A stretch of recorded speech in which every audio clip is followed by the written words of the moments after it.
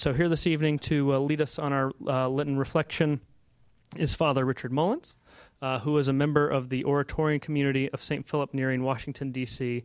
at St. Thomas the Apostle Parish. He is a native of the Washington, D.C. area, having attended Catholic schools in the Diocese of Arlington. He graduated from Bishop O'Connell High School in 1984. He went on to study history and political science at High Point University. After a year working as a grant writer for the American Red Cross, he went to seminary at Mount St. Mary's, where he received a master's degree in theology. He was ordained for the Diocese of Arlington in 1995, where he has served in a variety of pastoral and administrative assignments, including as Director of Multicultural Ministries, Defender of the Bond of the Diocesan Marriage Tribunal, Bishop's Delegate for Development and Administrator of St. Louis Parish in Alexandria. He currently serves as pastor of St. Thomas the Apostle Parish in Woodley Park, where the Washington Oratory is based.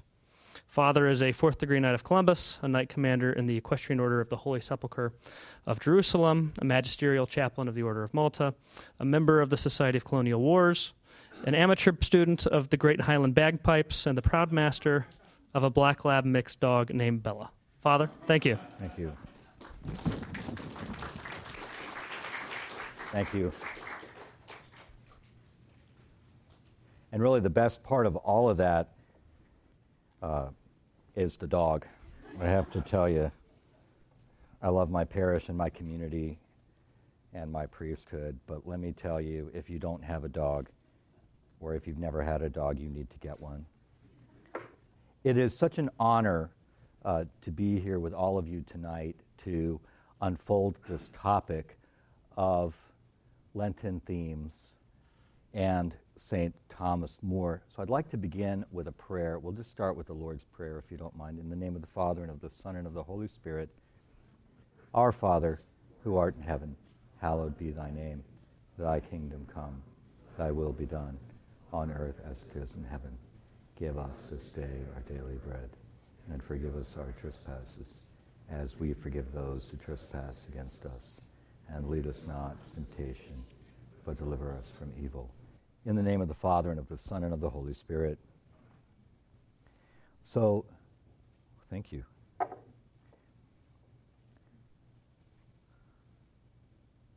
I just wanted to first explain the bibliography here and recommend some things. Now, I understand that this is the Thomas More Society, and so probably you've all read a lot of things about St. Thomas More. My personal devotion comes from probably an early encounter with the famous movie A Man for All Seasons, 1966 Oscar winner with, of course, the great Paul Scofield, who really puts flesh on the bones of St. Thomas More for so many of us. I was ordained in the cathedral named after him in the Diocese of Arlington.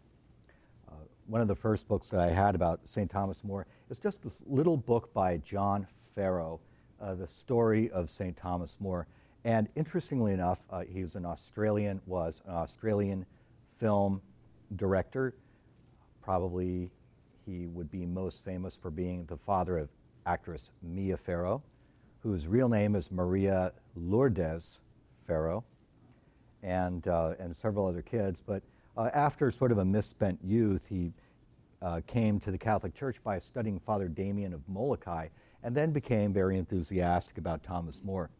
Very ironically, he died 2 years before the movie A Man for All Seasons came out, which I'm sure he would have loved. But this is a nice little book of about less than 200 pages. This is a nice sort of like read on the metro type of book.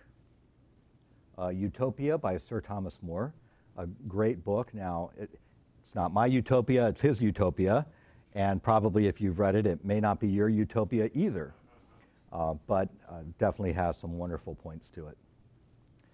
This is probably one of the great gems about the life of St. Thomas More. It's called Born for Friendship, and this was written by Jesuit priest Father Bernard Bassett, S.J., in 1965, and so a year before the movie came out. But this is a wonderful book that lays out a lot of the patterns of his life and gives us a great insight into his personality. curiously enough, probably the definitive biography of Thomas More is the Peter Ackroyd Life of St. Thomas More. And this is very comprehensive. Now, in the oratory, and one of the reasons that we all get along is that we don't talk during dinner. We listen to readings. And so last year we listened to the life of St. Thomas More. And so it was very eye-opening, because as we discuss the life of St. Thomas More in Lent, you find out the things that you don't have to give up. One of those is sort of like a raucous sense of humor.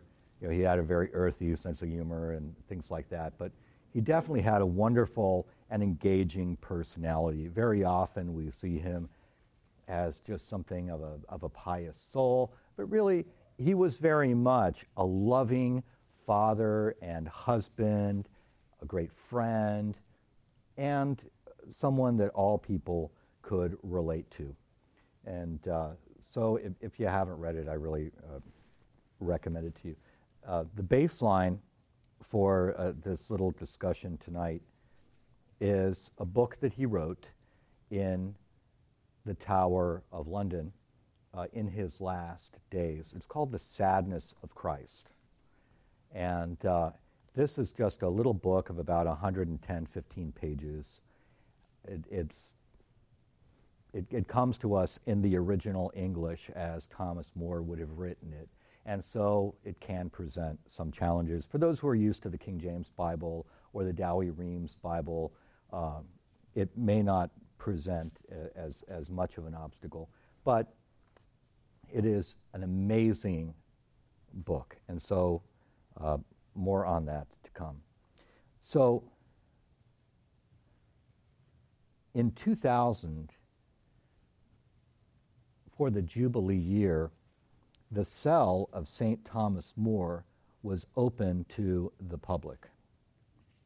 Now, having tried to get into this cell on 2 previous occasions, I didn't think that this third trip would be the charm.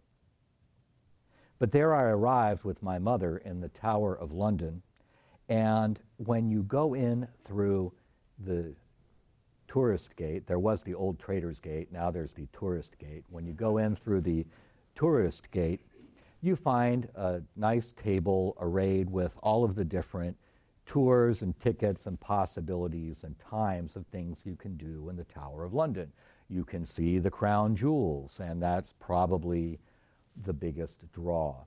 You can tour the weaponry, you can tour the battlements, you can see the garden, you can see different aspects of life in the tower, and there my eyes alighted upon a little stack of tickets that said, Tour of the Cell of St. Thomas More at 2 p.m.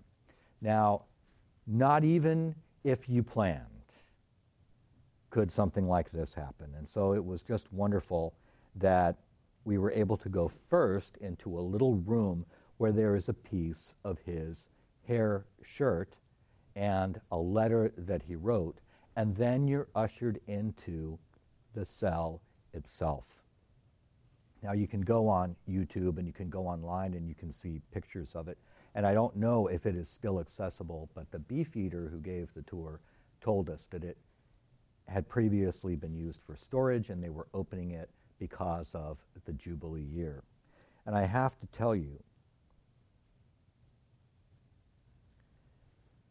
to be in that cell and to see the limited view of the sky and to know that there in the damp and in the dark, this great saint spent the moments that he himself would draw a parallel to as his Gethsemane was a profound and moving experience.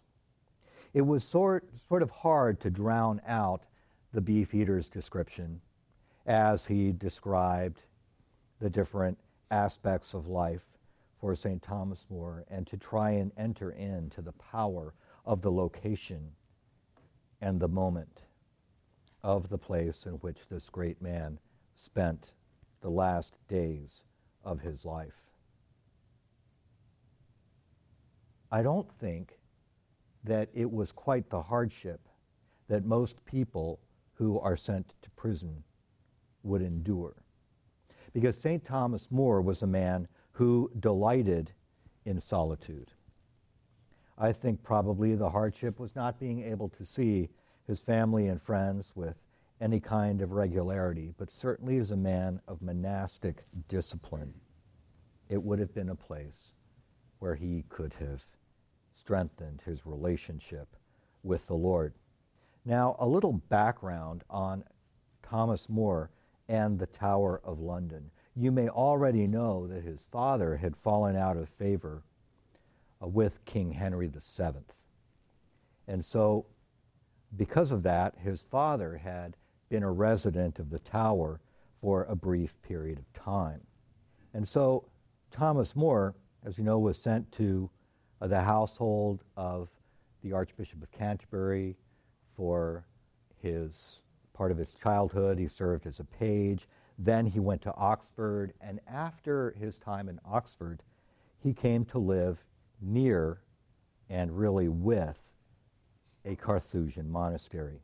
Now, an Oxford college is not really along the lines of what we understand a college to be. A college then was almost like a form of a monastery.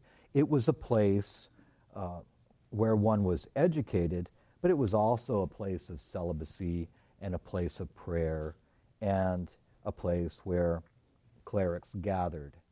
It was a place where prayer was an integral part of the day, and the offices were kept. Lauds, matins, vespers, compline, all of that would have been part of life for him at Oxford. And so it was after that that he came to live near a Carthusian monastery, and he participated very much in their life. And it was probably there that he became acquainted with things like the hair shirt, which was, for those of you who don't know, it's a very uncomfortable, fuzzy, woolen shirt that you wear underneath your clothes. And so he would do that as one of his penances. He would also get up at very early times of the morning, 2 a.m., and pray with them. They had their matins very early, and he would get up and he would keep this cycle. And he did that for 4 years. And he came very close to joining them. Now, his good friend and confidant Erasmus, who was an exclaustrated monk, wrote that he applied his whole mind to exercises of piety, looking and pondering on the priesthood in fasts and prayers and similar austerities, in which matter he proved himself far more prudent than candidates who thrust themselves rashly into the arduous profession without any previous trial of their powers. The one thing that prevented him from giving himself to that kind of life was that he could not shake off the desire of the married state.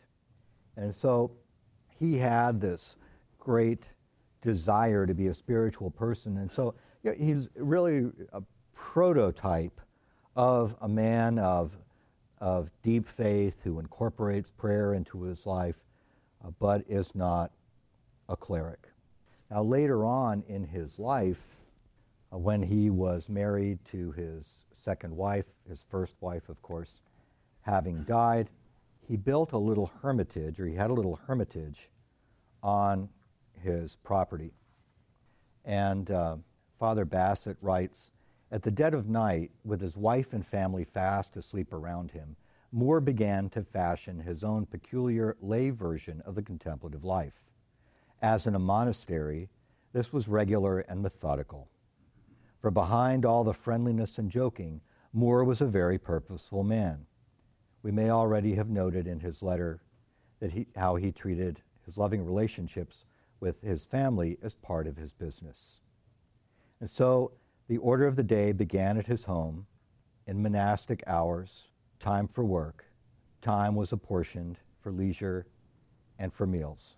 And so we don't have much about More's interior life, but we know that he liked to sneak off and pray at different times in this little hermitage that he built on the property. We know that he slept on boards, and he had sort of like a stone pillow that he would rest his head on. And so we also know, because of that, that his wife did not share that. And so really, at a certain point in his life, he really almost reverted back to a celibate state. And so we can see how the situation in the Tower of London might not have been the type of hardship that it would have been for someone with a much softer pattern of living. Now, Erasmus makes the comment that Thomas More desired to be more of a chaste husband rather than an impure priest. And so he chose the married state. But Erasmus's comment is really because so much of the church was corrupt at the time. You know, we look back to that time and we see so many of the problems that arose. Now, the papacy into which St. Thomas More was born was that of Sixtus IV. So he was the first of the Della Rovere dynasty, and he was really a pope involved in nepotism. Following that was Innocent VIII, 1494 to 1492. He had 2 illegitimate children before becoming pope, had a lot of other problems. After that, 1492 to 1503 was Alexander VI Borgia, a man whose name is a byword for excess and horror. And then onward and onward and onward, and you wouldn't really have a half-decent pope for a long time. And so, you know, there was a lot of problems, there was a lot of corruption in the church at the highest levels.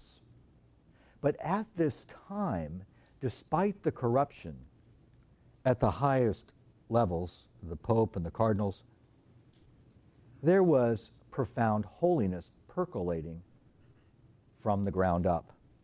St. Thomas More and St. John Fisher were 2 of those. Interestingly enough, for the period of one summer, St. Ignatius Loyola and St. Thomas More may never have met, but they would have been in London at the same time. They lived in the same time as Teresa of Avila, John of the Cross, Francis Xavier, St. Philip Neri, St. Felix of Cantalice, who founded the Capuchin order, and so many great saints in the church, that really, when holiness did not come from the top down, it certainly percolated from the ground up. And so in Belloc's essay on Thomas More, he says that, you know, he was not entranced with the papacy, but he was a great man of faith who would never abandon Christ and his church. And so we find ourselves with him being arrested in the Tower of London. And so, as everyone knows, he refused to sign the oath, was taken to the Tower. He was great friends with Henry VIII. That friendship was over. He resigned his post after 33 months of Lord Chancellor of England. And he uses his time well, as he always did. And let me tell you, he was patron saint of a lot of things. He's patron saint of lawyers. He's patron saint of people in difficult marriages. He's patron saint of statesmen. But really, we see in him a special patron of those who are condemned to death, of those who are suffering. But I think we should also add patron saint in overcoming any kind of slothfulness, because he never had a moment that he did not use well in one point or another. And he would always encourage people, if they had any free time, to take that time and use it for prayer.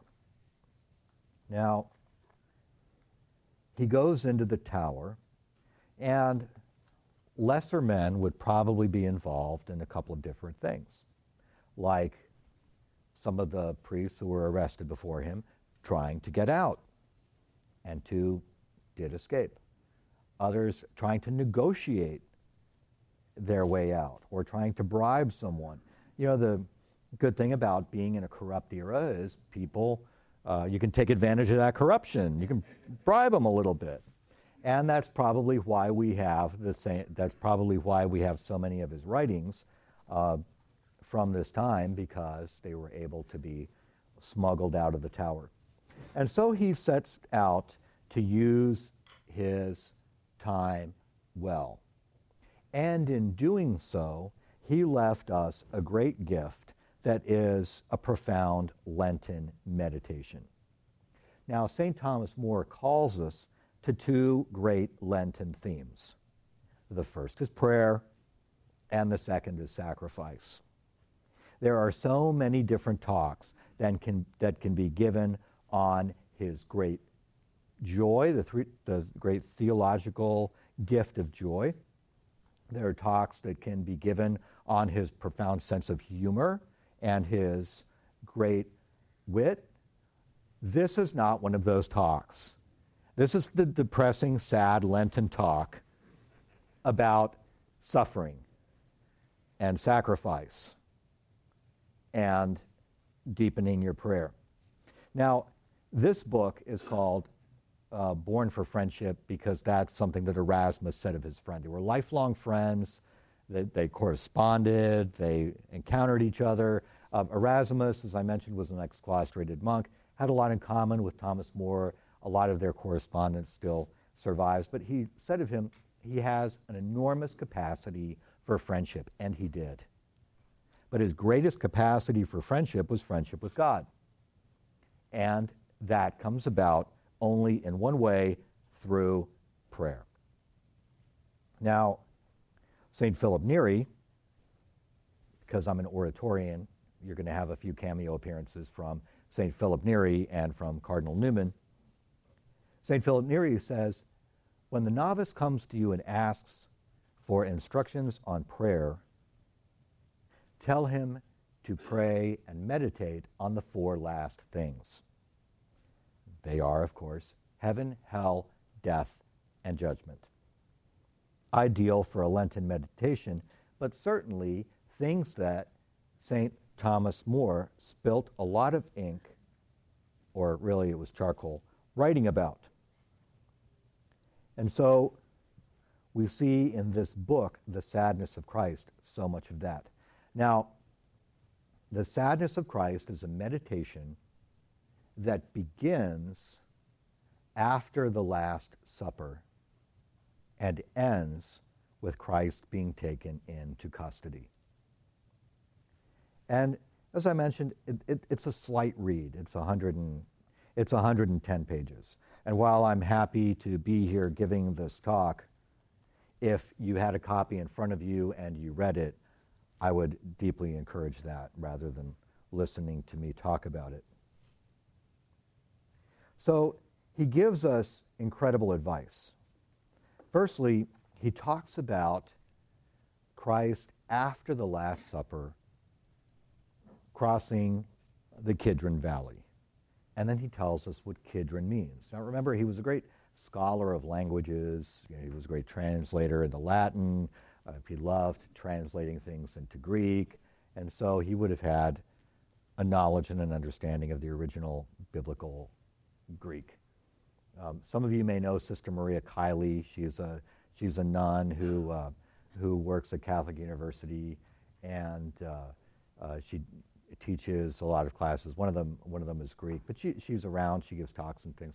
But she's a fully habited Benedictine nun, full thing.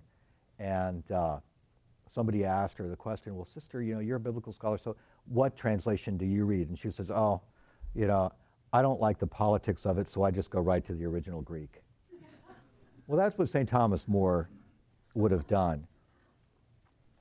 Because he went back to the original Greek and to the original Hebrew, and so he understood some of these meanings. And so the Kidron Valley means sadness or blackness.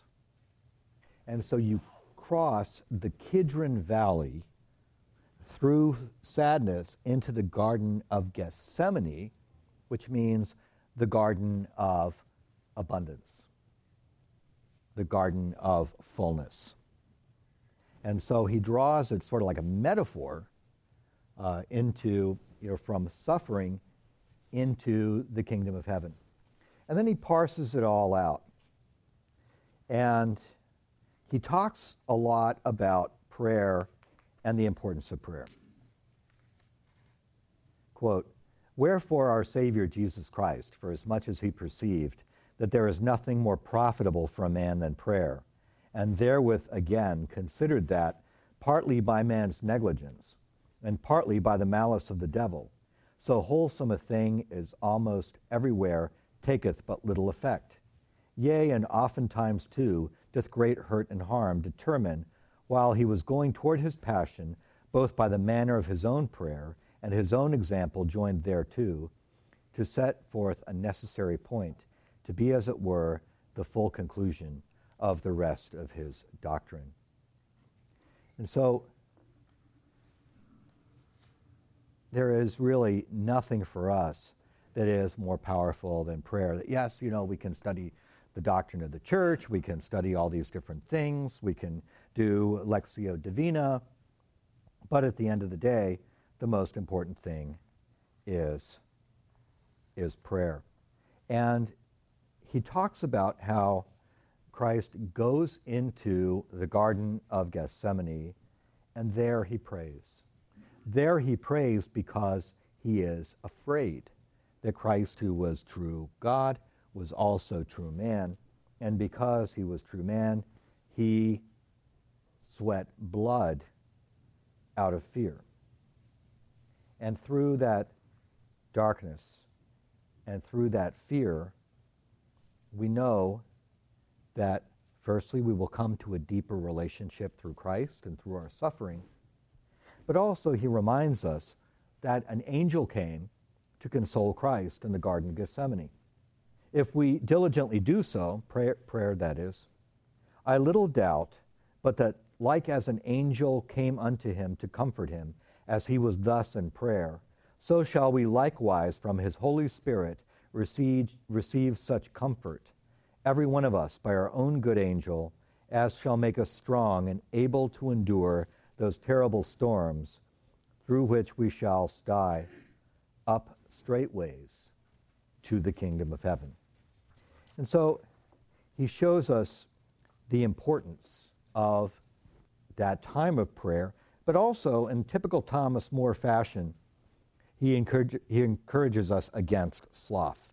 And then he has a snippet from Scripture here. Then he said thus to Peter, Sleepest thou, Simon? Couldst thou not endure to watch 1 hour with me? Watch and pray that ye enter not into temptation. The spirit is prompt and ready, but the flesh is frail and weak. And then St. Thomas More, oh, what force and efficacy is there in these few words of Christ, and in these gentle words of his Lord, how sharply doth he touch him.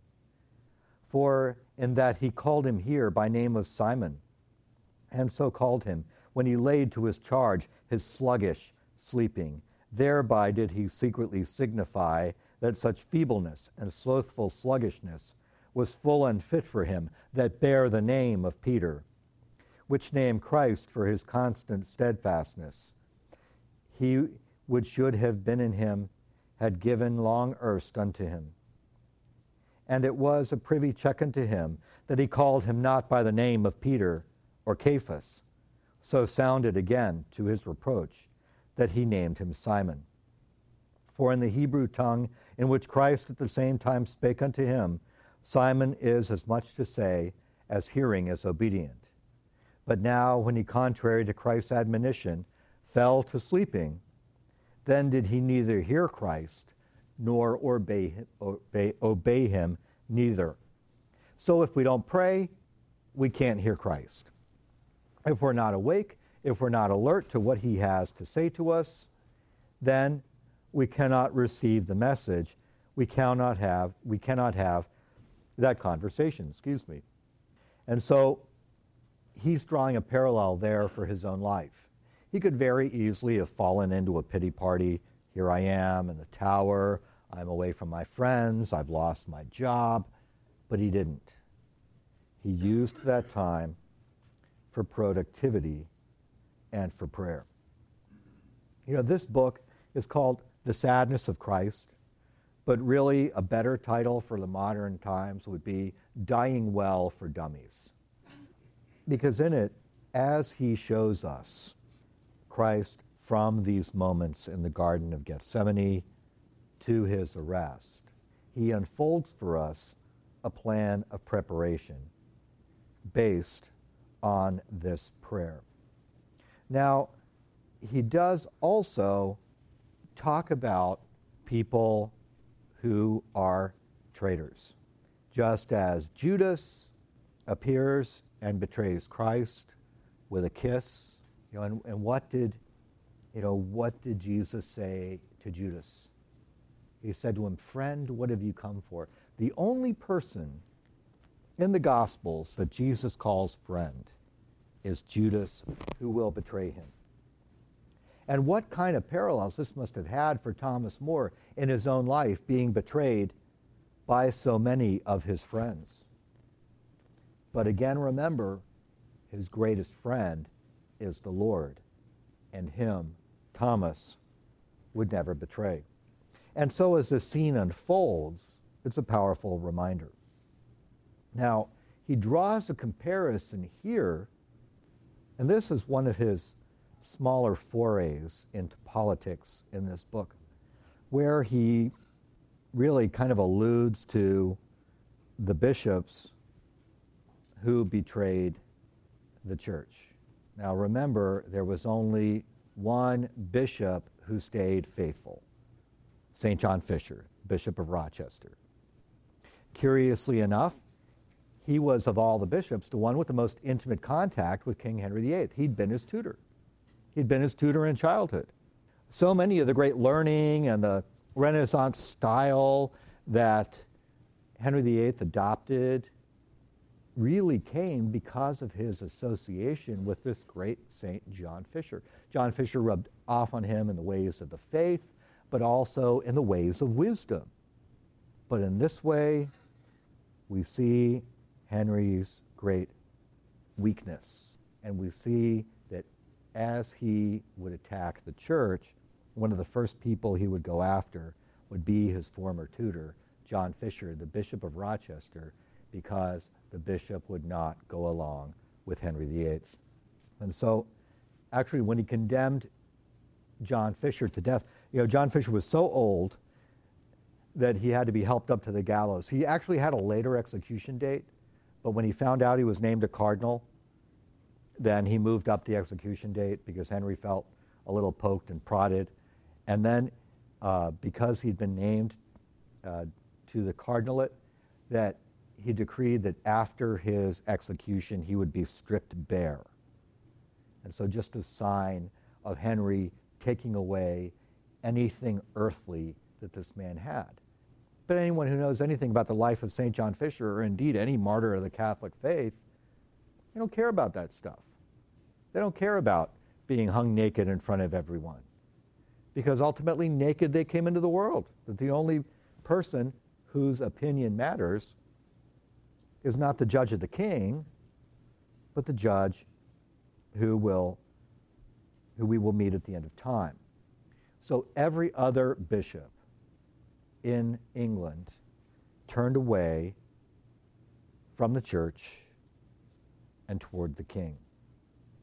And it was a great scandal. And there were many people who still adhered faithfully to the church. There were great riots. There were all sorts of things going on where people did not want to see this happen.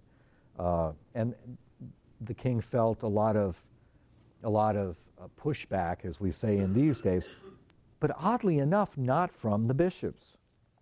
Now, those who are theologians like to point out that John Fisher was the only theologian and every other bishop in England was a canon lawyer? I don't know if there are any canon lawyers here, but take heed.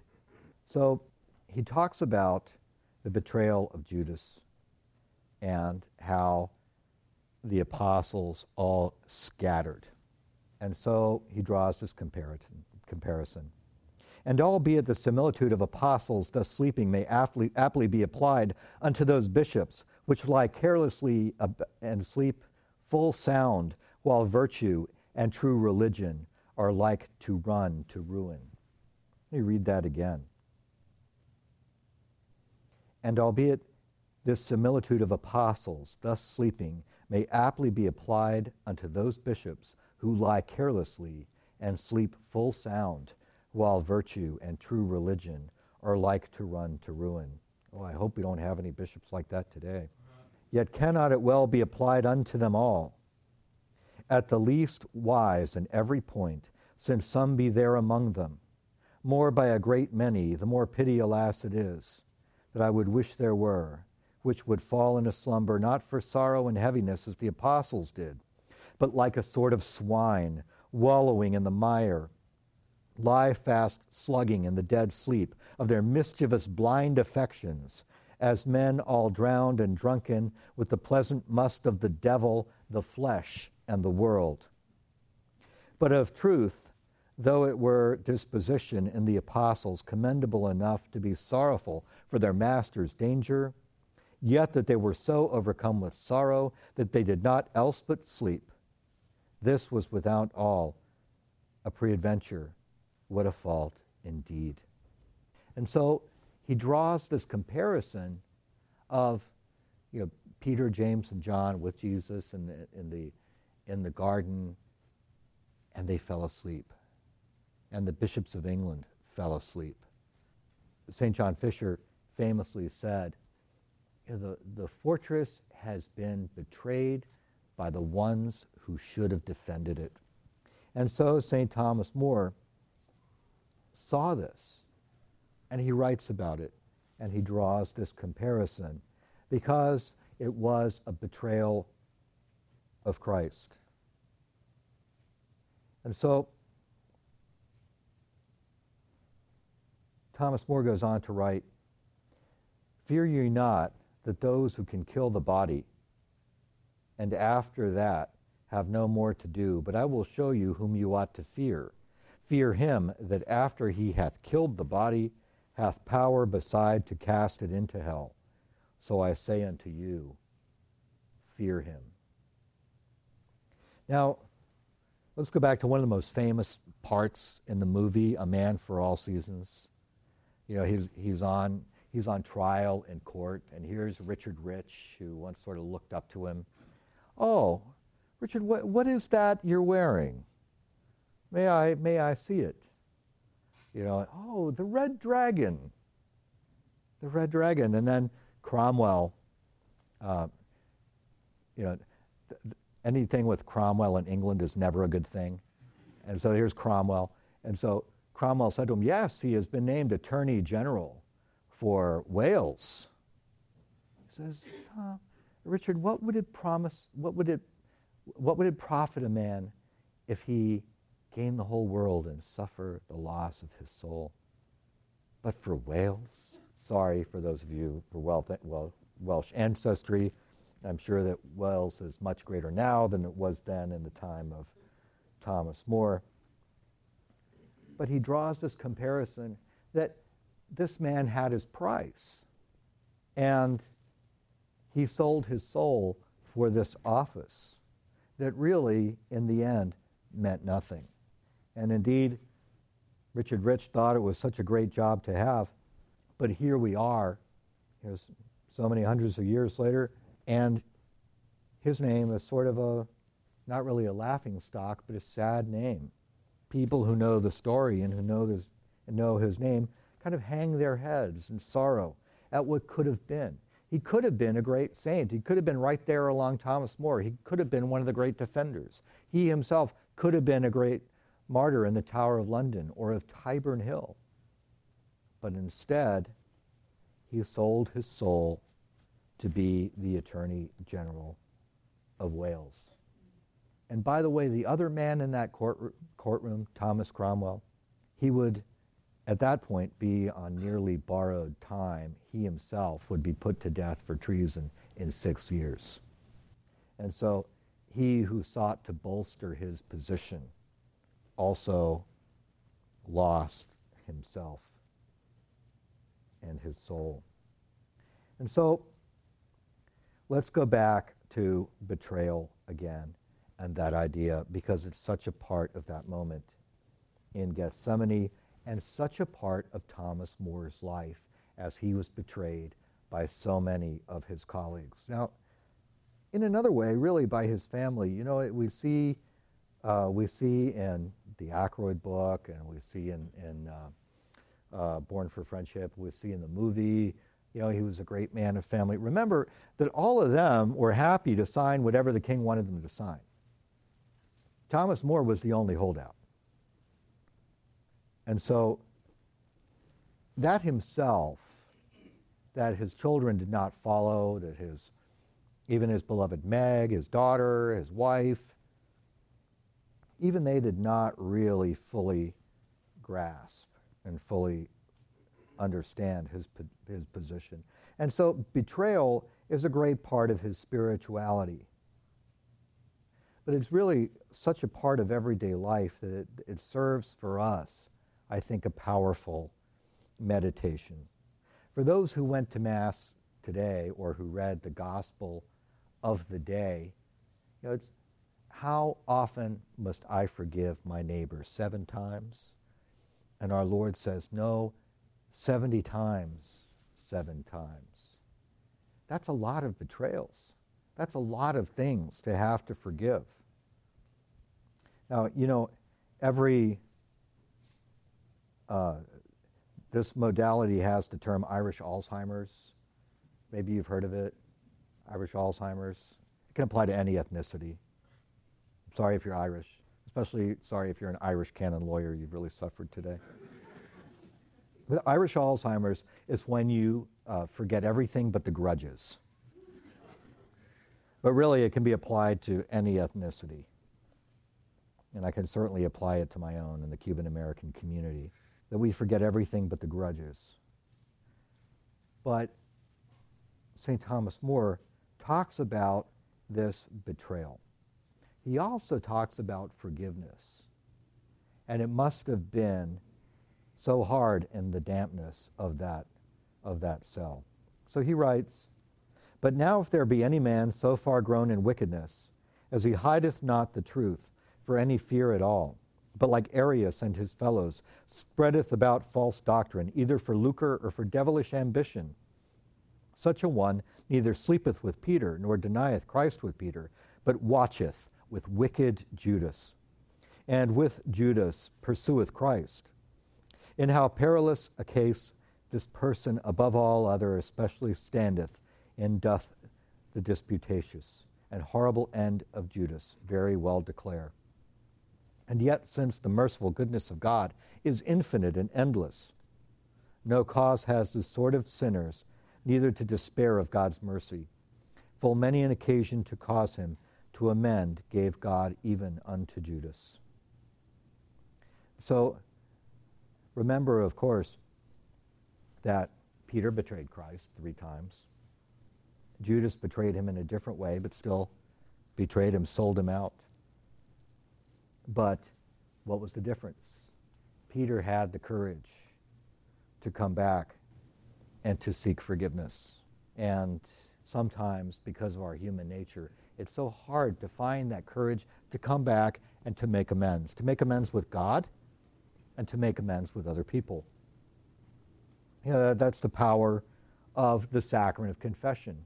You know, really, if you do one thing in Lent, besides get a dog, if you do one thing in Lent, make sure you go to confession. In fact, make it a regular part of your life.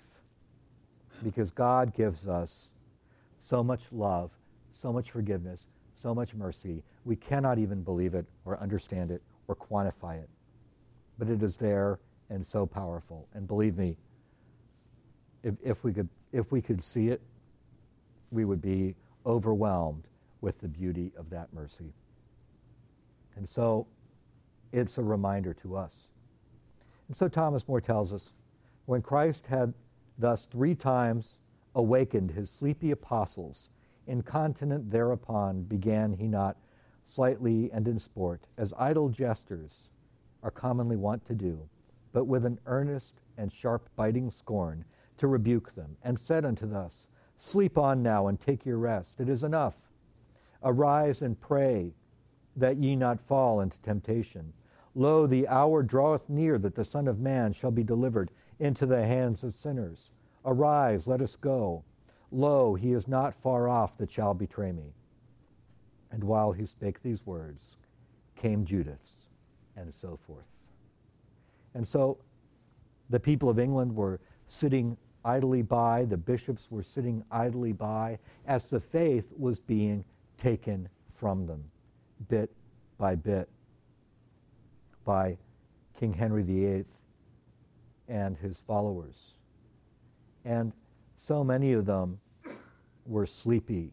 They weren't really paying attention. They were going along to get along. You remember that powerful moment where they're trying to convince Thomas More to sign it. Come along, Tom, just sign it. We'll sign it for fellowship. Hey.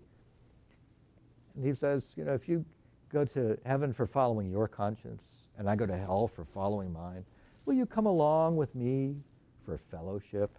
And so it stands for us as a reminder in our own lives to stick with the faith, even when it's a challenge, even when sometimes the sand seems to shift beneath our feet, that we keep our eyes firmly fixed on the kingdom of heaven and on God the Father, the Son, and the Holy Spirit. Thomas More kept his eyes firmly on the Trinity. Of these 3 persons, 3 things we must pray: for pardon that is already past, grace to go through what we have in hand, and wisdom warily to foresee what is to come. And this we must do not carelessly, but devoutly and continually, from which kind of prayer, how far and wide we be, nowadays almost all the many of us. Both every man's own conscience could show him well enough. And I beseech God that the small fruit that every day less and less doth grow upon thereupon, do not little and little openly at length declare it. And so even in those times when we have nothing left, when we feel betrayed, when we feel that things are not going our way because of physical suffering, because of some kind of hardship that is either man-made or biological, we turn toward the Lord and we keep our eyes firmly fixed on him.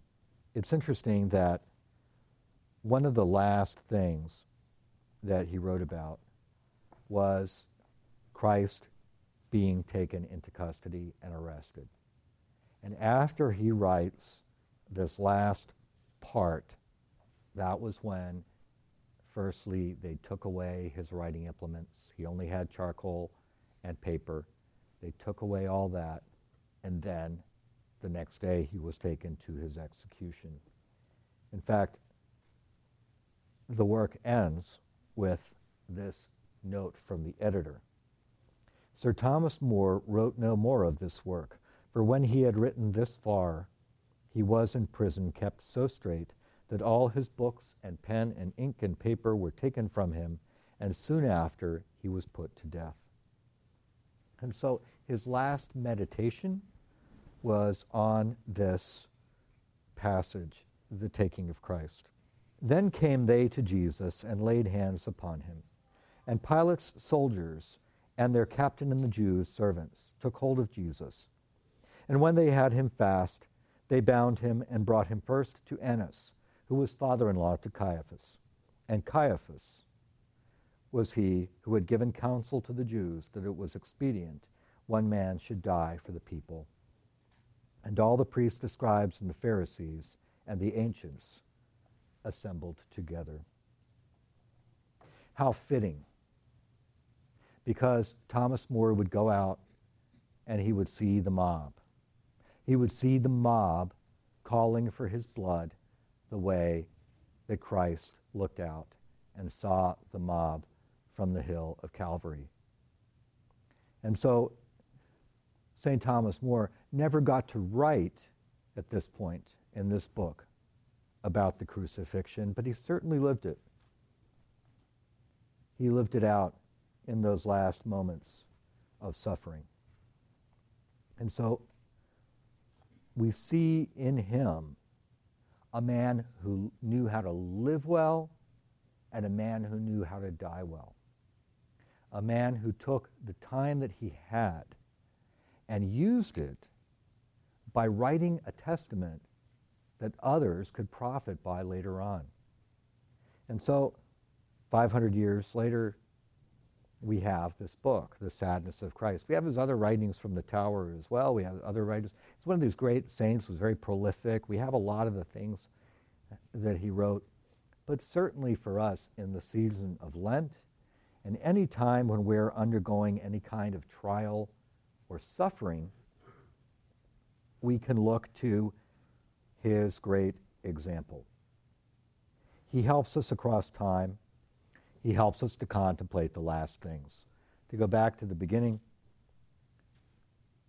St. Philip Neri tells us that the novice at prayer needs to contemplate heaven, hell, death, and judgment. And we do that in this great season of Lent, but we have no greater role model in looking at that than St. Thomas More as he himself looks to Christ. And so I'd just like to conclude with a prayer of St. Thomas More. I had to find a different prayer. I listened to the tape from last year, and Father Justin Huber used the same prayer that I was going to use, so I had to find a different prayer for variety. In the name of the Father, and of the Son, and of the Holy Spirit. Give me thy grace, good Lord, to set the world at naught, to set my mind fast upon thee, and not to hang upon the blast of men's mouths, to be content to be solitary, not to long for worldly company, little and little utterly to cast off the world, and to rid my mind of all the business thereof. Not to long to hear of any worldly things, but that the hearing of worldly fantasies may be to me displeasant. Gladly to be thinking of God, piteously to call for his help, to lean unto the comfort of God, busily to labor to love him, to know my own vitality and wretchedness, to humble and meeken myself under the mighty hand of God, to bewail my sins past, for the purging of them, patiently to suffer adversity, gladly to bear my purgatory here, to be joyful of tribulations, to walk the narrow way that leadeth to life, to bear the cross with Christ, to have the last things in remembrance, to have ever before mine eye my death, a death that is ever at hand, to make death no stranger to me, to foresee and consider the everlasting fire of hell, to pray for pardon before the judgment comes, to have continually in mind the passion that Christ suffered for me, for his benefits incessantly to give him thanks, to buy the time again that I before have lost, to abstain from vain confabulations, to eschew light foolishness, mirth and gladness, recreations not necessary to cut off, of worldly substance, friends, liberty, life, and all that sets the loss at right naught for the winning of Christ. Amen. In the name of the Father, and of the Son, and of the Holy Spirit. Sure. Father, do you want to answer a question or two? Sure. Now, I need to tell you, full disclosure, I'm not a Thomas More scholar. This was sort of a foray into study of his life. The Sadness of Christ I had not read since seminary in like 1990. So it was a wonderful opportunity to rediscover a lot of this. So I'll be happy to answer your questions, but if I fall short on the history of St. Thomas More or any obscure points of his philosophy, I apologize in advance. No. How long was he in the tower? I think 2 years. I'm not sure, but I think it was like 2 years. He was put to death in 1535, and I think it was 2 years. What had happened? Part of the background of Henry VIII, being in the Tower. Now that Rome had been sacked in 1527, and Charles V was the nephew of Catherine of Aragon. And so they were all sort of breathing down the neck of the Pope, who had been already held prisoner once in the famous Castle St. Angelo from the last scene of Tosca, and he was afraid to kind of sign the annulment. I mean, normally, really, this kind of thing they would have just signed off on probably in other circumstances. But it was at that moment, it was because of that triggered the act when the annulment wouldn't be granted. Henry wanted to marry Anne Boleyn, and then Thomas wouldn't sign and then got sent to the Tower. So if anybody has a Wikipedia answer for that, I'm happy to take it. I think one of the things that has always intrigued me about More is that, we all know people in our lives who sort of stand against the crowd. Often they're cranks. Sometimes they're a little bit foolish, or they don't have a very sophisticated understanding, and they just stick to these positions. And More, of course, is kind of a cool guy. He's extremely successful, an incredibly powerful man, institutionally connected and educated. And yet he maintains he develops this position that he then sticks with to the end. And I don't know, it's not necessarily a question, but maybe you could talk about that, about how he serves as an example for people because he isn't just sort of an odd person. He's something everyone, I think, can sort of get near in a way and try to understand. Oh, I completely agree. He's definitely, he's described by Erasmus. I think I have somewhere here in my notes, the description of him by Erasmus, physical description, personal description. He's not tall, they're not remarkably short. His limbs are formed in perfect symmetry. His complexion is white. His face rather than pale, is by no means ruddy. A faint flush of pink appears beneath the whiteness of his skin. His hair is dark brown or brownish black. The eyes are grayish blue with some spots. And then he talks about his countenance is in harmony with his character, being always expressive of an amiable and even an incipient laughter. And to speak a note check candidly, it is better framed for gladness than for gravity or dignity, though without any approach to folly or buffoonery. So, he sounds like a great guy. And like you're saying, in the movie there's a wonderful line where they're trying to say, well, we'll get him. We'll say that he was bribed. And even the guy who was out to get him said, you can't say he was bribed. There isn't a judge since Cato that was as squeaky clean as this guy. Nobody will believe that he was bribed. And but it is that makes him sort of unique. And that's really what makes him a great saint, was his normality and everything that he gave up. Thank God for the cranks. I love the cranks. Thank God for the cranks. And we need more cranks. Catherine of Siena, a great crank. As a priest I know said, she nagged the papacy back to Rome from Avignon.